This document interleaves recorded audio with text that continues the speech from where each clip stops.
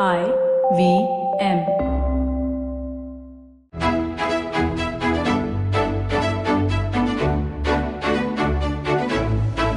BQ Big Decisions, the Bloomberg Quint podcast that helps you make the right financial choices. Hello, and thanks for listening in. This is the BQ Big Decisions podcast on Bloomberg Quint, and I'm Alex Matthew. You know, over the course of the last few weeks and months, we've discussed strategies to better manage your finances, as well as a host of investment options available to you. Each of these investment vehicles performs a specific function depending on the nature of the financial goal that you wish to achieve. You know, we've spoken about debt, we've spoken about equity, we've spoken about government schemes, but today I'd like to talk about alternative investments. As their name suggests, they're investment options that are alternatives to the traditional equity and debt investments that we've already spoken about. But that's a very simplistic definition. Joining me today to give you a crash course on alternative investments is Ashwin Patni, Head of Products and Alternatives at Axis Mutual Fund. Thank you so much, Ashwin, for joining me. Thank you for having me. Ashwin, right off the bat, let's talk about this. Alternative investments. What are they? What are the different types of investments that come under this major heading?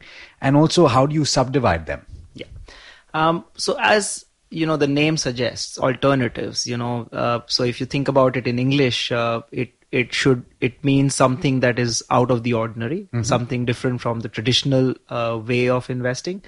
And therefore, alternative means exactly that. If you take the traditional way of investing as very simply put as, for example, mutual funds. And most of us who are investing regularly would have some experience of mutual funds. Yes. Mutual funds typically work in a relatively straightforward manner. You give them the money, they pool the money from different investors, and they, as per their mandate, they put that money to work in equity markets, debt markets, etc. Alternatives work differently. They may work in the same markets, equity, fixed income, etc., but their approach to investing can be different. And that's where the name alternatives comes in. They are meant globally, they are a big category. In India, they're coming up quite well. And they use different vehicles. Unlike mutual funds, alternatives in India are offered through predominantly two approaches. One is what is called the Portfolio Management Scheme, the PMS scheme, and the other one is called the Alternative Investment Funds, the AIFs. All right. So there are two essentially. So the first subdivision that you need to understand is within alternative investments, there are two major subdivisions. That is the alternative investment funds, and there is the portfolio management scheme. Within these, you will have different vehicles to invest. Am I right? Yes. So that's one way of looking at it, which is the offering is through, as I said, PMS or AIF. But the other and sort of probably the more relevant way of looking at it is that where does the money go? Okay. Where is it getting deployed? And broadly speaking, there are 3 or 4 big asset classes where alternatives are sort of predominantly used. Equity is a big asset class. As I mentioned, mutual funds also do equity, but when they do equity, it's more what is called long only, a simple way of allocating to the markets.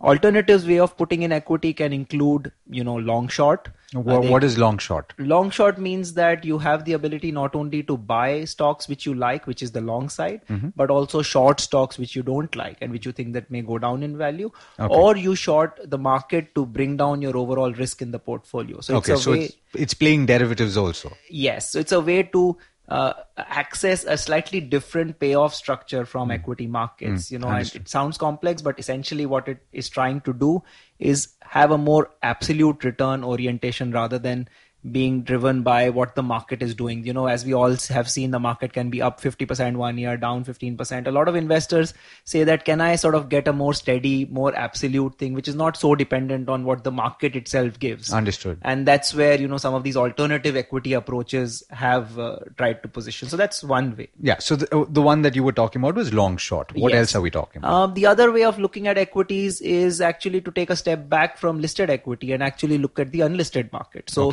private equity is a very big asset class globally, and even in India, that's actually come up quite well. So alternatives allow investors to actually invest the part of their pool into unlisted equity. Okay. And these are therefore companies which could be in the high growth path. They could be offering operating in some of the new age sectors or new age themes which today may not be available through the listed side. So again, gives them a way to access a very different segment of the market compared to what they would have got. Perhaps in this space, and recently I was speaking to, on a panel, a venture capitalist and a private equity person. They said that they look at things in a very similar manner, but they address very different needs. Yes. So the private equity person comes in after the venture capitalist is essentially seeded a particular startup, and that's booming right now, isn't it? Yes. If you think about it in terms of the life stage of a business, businesses get incubated, they are small, then they grow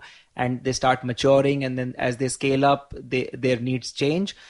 Essentially, angel and venture capital investing is something that comes in at a very early stage when the idea is still sort of less tested. The whole success is sort of more uncertain, and private equity is more sort of comes in when the business model is relatively more established, but the business is still sort of requires a lot of capital to scale up, and they help them, and they're also both of them, as opposed to mutual fund equity investors, also tend to be much more of participative investors, if I can use that word. Basically, what that means is that they tend to sit on the boards of companies, they tend to work with the management rather than just sort of looking at the financials and deciding to invest or get out of a company. They're actually participating along with the growth of the company, working with the management. Got it. Isn't venture capital also considered as an alternative investment? Absolutely. So when I make the reference to unlisted equity, the whole gamut of venture, angel venture, private equity all falls broadly in that bucket. Okay. Of course, you have specialized funds, which each of these segments. So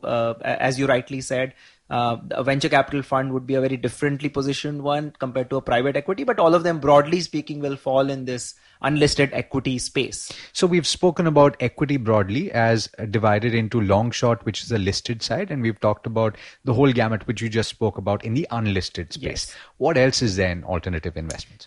The big other asset class, which again most Indians are familiar with, in their day-to-day life, is real estate. And real estate lends itself beautifully from an alternative investing perspective. Of course, in the last 7 to 8 years have been very, very tough and trying for real estate investing. Regardless, it remains a very, very very strong asset class in the sense of the kind of size and opportunity that it can present over a period of time. So we think real estate is a massive opportunity. Again, real estate, while the gamut is very, very large, within that you could create different strategies. So one of the first conversations, Ashwin, that we had on BQ Big Decisions, we had Anuj Puri of Anrock Property Consultants, and we had certified financial planner who was essentially talking about the investor behavior towards real estate. And I think the conclusion of that conversation was the fact that, and the question really that we were asking is, should you buy or should you rent? And obviously you were talking primarily about residential, and there was no way in which we could justify that residential investments at this point made sense to an investor, because you have the last 7 years that have been absolutely dismal.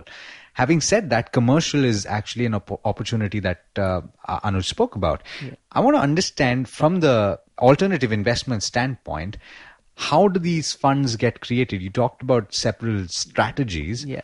How do they work?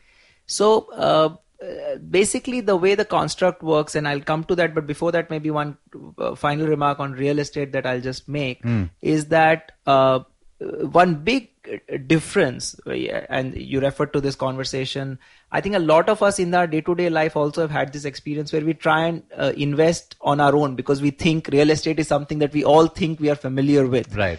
I think there is a great amount of value addition that an informed investor can bring. Just the sheer amount of research and background check that you can do, your ability to get in at an earlier stage into a project and ride the entire value addition of the project rather than just coming in at the fag end when the units are ready, and Correct. the upside could be limited, and the ability to structure different payoffs. It need not only be an equity type of payoff, it could be a debt payoff and all. Having said that, of course, as you rightly said, there are different segments, residential, commercial, and different times in the market, and different pockets. Different pockets do well, and that's obviously we have to keep that in mind. Yeah.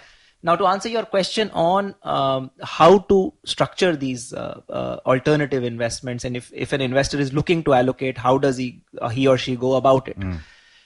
So let's look at these. Go back to that original premise that we started with. There are two vehicles. There is what is called the PMS, the Portfolio Management Service. There is the other one, which is called the Alternative Investment Fund, or AIF. PMS is as the name suggests, is a bilateral arrangement. So if you are interested, essentially the way it will work is you will get into with the portfolio manager, you will get into a contract. That contract will specify what the mandate. You will give them a certain amount of money. Sure. And the contract will specify that this money has to be deployed in this manner. Suppose it has to be deployed into equity. So the equity mandate is such and such. The fee to be charged is such and such. And it therefore is a bilateral contract between you. And therefore PMS, the beauty of it or the advantage of it is it allows a lot of customization. Okay. You could have a real estate focused fund therein. That is one way of looking at it. The other way of looking at it is that suppose you are someone who's a director on some company and you have restrictions on investing in certain companies from that sector, or certain companies which you may not be able to participate in. In a PMS, you could put those restrictions into your mandate. You could say that create a portfolio, but don't put these 10 stocks because I am restricted from having these stocks. Or you could say that I want to give you a mandate for real estate or something else. Okay. So on the alternative investment side, exactly, fund side. Exactly. So that's PMS. As I said, it's essentially a bilateral arrangement. It requires, of course, a license from SEBI. And the most important thing to note is that there is a minimum ticket size. Yes. I want to come to that in a bit, but let's get done with the real estate and the types of AI alternative investments. So the second way of doing it is the alternative investment fund. It is a relatively new category or a product or a construct in India. It only got SEBI only set this up about 5 or 6 years ago. But it is one of the really strong and upcoming spaces in the alternatives options that investors have. Essentially, as the name suggests, again, it's a fund. So we just said that PMS is a bilateral contract. AIF is a fund. What that means is that it pools money from different investors into a common strategy. And then it runs it in a common way. Okay. Again, the most important thing here is that the minimum ticket is 1 crore, and we'll talk about that a little later. But AIFs essentially have a lot of elbow room to decide what strategy they want to do. All right. Taking the example of real estate, you could have an AIF which is focused towards real estate residential debt, very narrowly defined in tier 1 cities. Okay. You could have a second AIF, which is focused on commercial real estate equity in tier 2 cities, for example. So you could have very narrowly defined or very clearly defined mandates which is what is known as a placement memorandum. You create what is essentially an offer document in simple terms. So what AIFs do is they create an offer document, get it past SEBI, the regulator, and then use that to raise money with ordinary investors. But these are not customizable. These are not customizable. Okay, let's talk about those categories. So we spoke about equity. There are 3 major categories within that. We spoke about real estate. Yes. What else is there? So I think the third and meaningful large asset class which is there is fixed income or credit or debt, which is for most investors that tends to be one of their large allocations, even if for high net worth investors they tend to have, because this is something that can give them more regular income. So now, of course, there are debt funds, mutual funds as well. So why should there be alternative debt strategies? What mutual funds typically do is more invest in the mainstream bond market. So you have government bonds, you have AAA rated bonds, the mainstream company bonds. So those are very simple strategies. Yeah. What alternative funds or alternative strategies do is look at more structured credit. Okay. So these are typically therefore, because these are more complex arrangements, the idea is that perhaps you can try and get a higher yield from some of these instruments. These are listed papers or unlisted papers? By and large, they tend to be unlisted because these are complex structures. They typically are structured for what is called privately placed. So they typically don't list and get privately placed. Understood. So that's a structured debt. Without getting into too much of details, it's a tad bit complicated to understand, right? But there's also commodities. That's the new baby on the block. We've historically, as commodity market has thrived with individual investors, but there's not been too much organized investment products available. Just very recently, in fact, this year itself, SEBI has permitted funds to be launched on commodities. So it's very, very new. We've started seeing some activity on it. We have seen 1 or 2 funds which have launched it. So yes, I think that's one interesting space. What are the types of commodities that we're talking about? So I think broadly speaking, again, people know that their day to day, we all know in India, the most famous commodity, which is gold, which all of us, have experience of. So essentially there are 3 big buckets within commodities. You have precious metals, which is the biggest, or typically historically the biggest bucket from an investment perspective.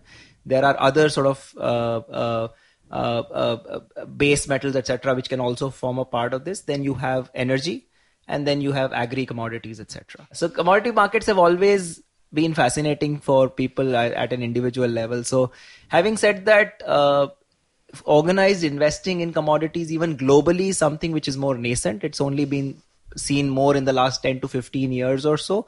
And from an allocation perspective, that it does tend to be small. In India, of course, thanks to gold, a lot of investors have that side of the exposure. But when we talk about commodity products, we are talking of something beyond just the gold part, which is much more of a multi-commodity allocation. So we broadly talked about the types and how they're classified, Ashwin. But I think the most important leg of this conversation is to understand the threshold. And recently, the market regulator came in and raised the threshold for a lot of these investments. Where do they stand right now? Yeah. So I think before I talk about the hard numbers, I think what is the rationale that the regulator is going with? What essentially they are saying is that at a very simple level, alternative investments require a certain amount of sophistication on the part of both the investor and their advisors. And therefore, they are applying a hurdle that it is probably easier for a higher net worth investor, even if they are themselves may or may not be sophisticated, to at least procure that advice, which could be sophisticated advice. Right. So therefore, that is a principle that is globally followed, where typically retail investors are allowed into more simpler products, and alternative products are opened up for more what are called sophisticated investors, but basically which is defined through what ticket size. Yes. In our case, PMSs used to have a minimum ticket size, still do, of 25, but that is going to change. AIFs have a minimum ticket size of 1 crore. Okay. I mentioned so PMS is now 50. Yes, PMS is about to change. It's the minimum ticket size. Regulator has now proposing to move it from 25 lakhs to 50 lakhs.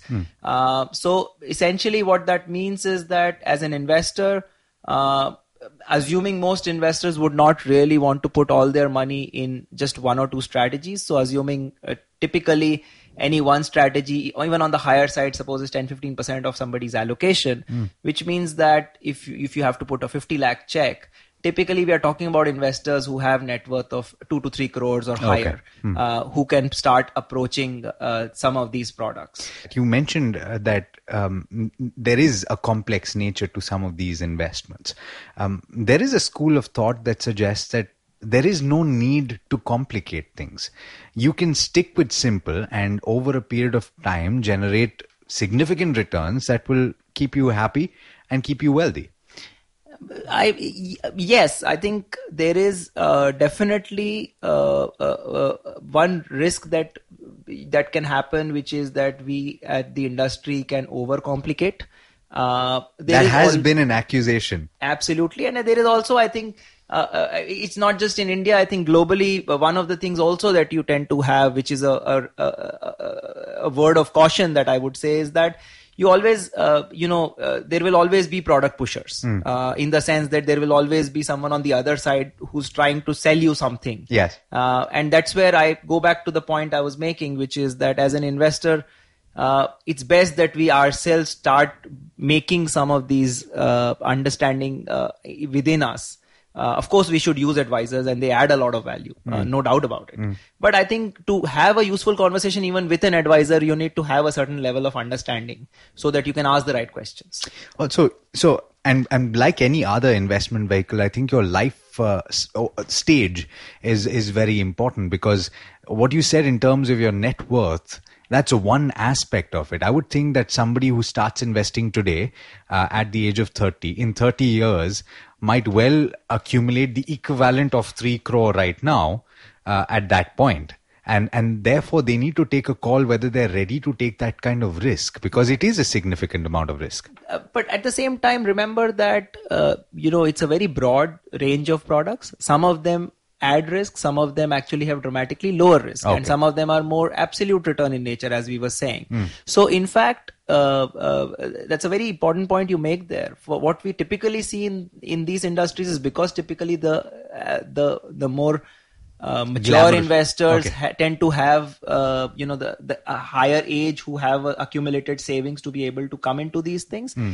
Typically, the requirements tend to be much more of an absolute return, regular income. Interesting. Rather than trying to maximize growth. Because a perception, and perhaps that's been created because of the underperformance of these funds over the last couple of years. I would think that the PMS funds, which have underperformed because they focused on micro cap, mid cap, small caps, and they've really done badly over the last 2 years. So there's this kind of an aversion to those instruments or vehicles as of now, if you can call it that. Yeah, so I think unfortunately there is a tendency to get carried away by certain themes which have done well in the recent past.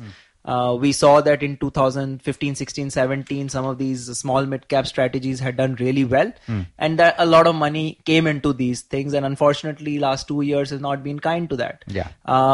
So I think the important thing, and I go back to that point about investor knowing what they are looking for, and not, because otherwise you will keep following the latest fad. Yes. And you will sort of not realize what is it that it's adding to your portfolio, rather than, just following the fad because everyone else is talking about it and you put the money there. I think where this makes sense is there are certain strategies which are evergreen in nature. We talk about real estate is going through a really bad time, but if you take a 20-year, 30-year call, does real estate allocation make sense? I think, of course, appropriately structured with the required checks and balances, etc. Of course, it makes a lot of sense for most investors at a certain threshold. Does fixed income equity allocations make sense? Absolutely, they make sense. So the question is not whether they make sense, but the question is to make sure that you are there in the right type of strategy which works for your portfolio objectives. Understood. Now, and that's essentially what we speak about on BQ Big Decisions, as well as on Portfolio, which incidentally is the show that we do here on Bloomberg Quint. But I want to get into a bit of crystal gazing here. You've probably watched this industry. I think we were speaking before we started recording, and you said that at one point of time, the minimum threshold for PMS was as low as 5 lakh, and that moved to 25 lakh, and now you're seeing a natural progression to 50 lakh. And that will probably happen in the future as well. But having said that, how do you see the landscape for alternative investments moving? And do you see any particular segments out of the ones that we spoke about really emerging and growing significantly? Also, if you can talk about the size of the industry as it stands. Yeah. So in terms of the landscape, let me take them one by one. In terms of the landscape, I think clearly there is room for all of these big strategies. We spoke about equity within that listed and unlisted. We spoke about real estate. We spoke about credit. Yeah. I think there is scope for all these three. The new kid commodity, I think, is still something where we want to see the space for a little longer to see how big it can be. Definitely within pockets, there will be interest in that. How big it becomes, we have to see.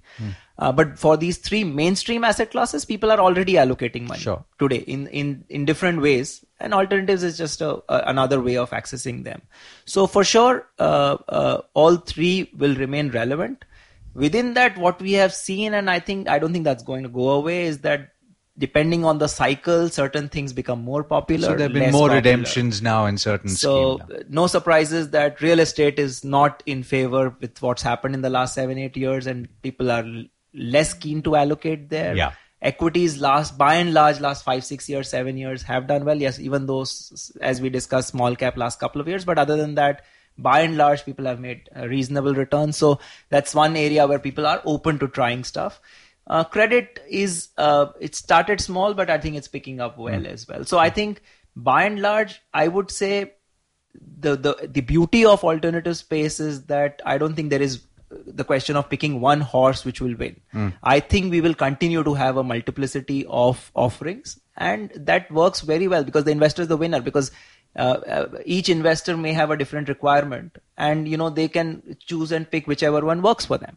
Ashwin, what is the size of the industry as of now, and how quickly is it growing? One of the concerns, I think, has been the taxation policy, which has made certain investment products within the alternative space a little, say, unviable. Yes, that's really unfortunate because what's happened is that there has been certain changes to the tax regime.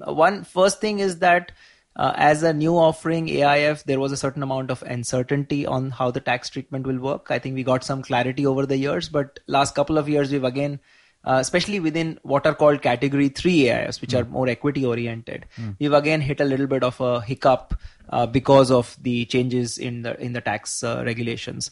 I suppose this is part of the sort of a growing pains, which I can call that. Hopefully over time we can get stability in some of these policies, and then I believe, so if I were to take a very long-term view, I would say that hopefully these are pains which will get sorted out.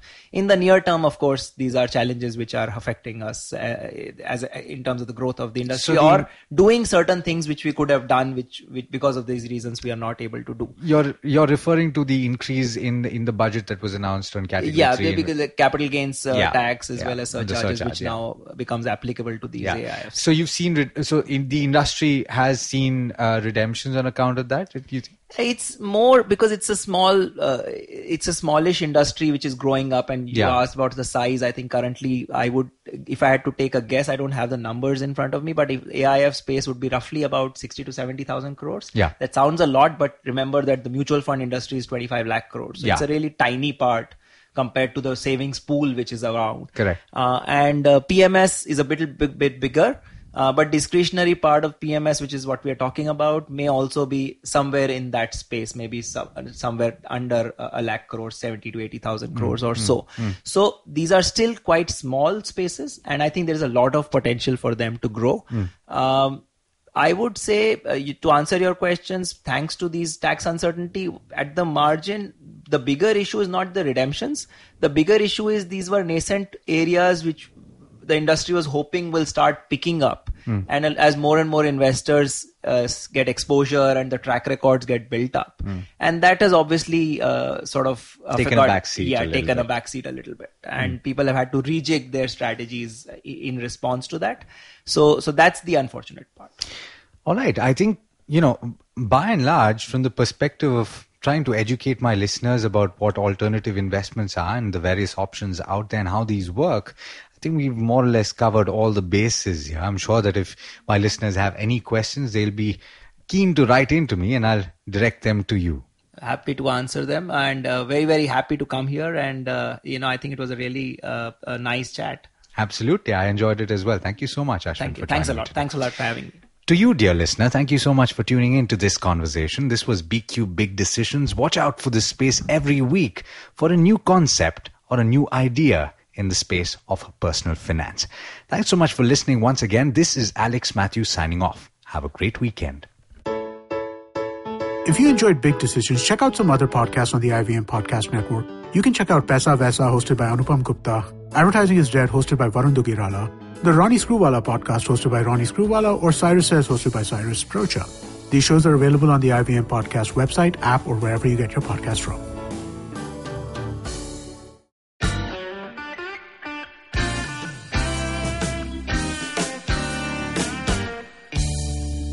Filter coffee is a fascinating beverage. You need to pick the right beans, blend them in the right proportion, roast them to perfection, and slow brew at the right temperature to get the perfect cup. Which is exactly like great conversations as well. You need to track down the most interesting minds, get them into their zone, and settle down for an unhurried, unscripted chat. And coffee for me is always, always, always best enjoyed with friends. I'm Karthik Nagarajan, and do share my table as I meet some of the most interesting people I know and sit them down for a strong cup of coffee and an even stronger conversation. Join me every Wednesday for a freshly brewed episode. This is not Frappe. This is the Filter Coffee Podcast.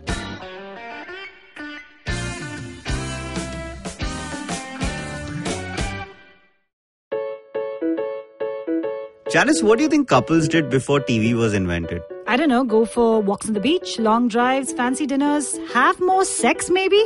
But what did we do when we decided to move in together? We debated between the Chromecast and the Fire Stick. We gave up on sleeping early so we could stay up watching true crime shows. We got ourselves 3 cat babies. And basically became the cutest couch potatoes around. Okay then. In case you guys still haven't got it, we are a TV crazy, Netflix loving, binge watching Mr. and Mrs. I'm Anirudh Guha. I'm Janice Sequeira. And if like us, you snort TV for breakfast, lunch and dinner, this is the podcast for you. Tune in every Thursday on the IVM podcast app or wherever it is that you get your podcast from. This is Mr. and Mrs. Binge Watch.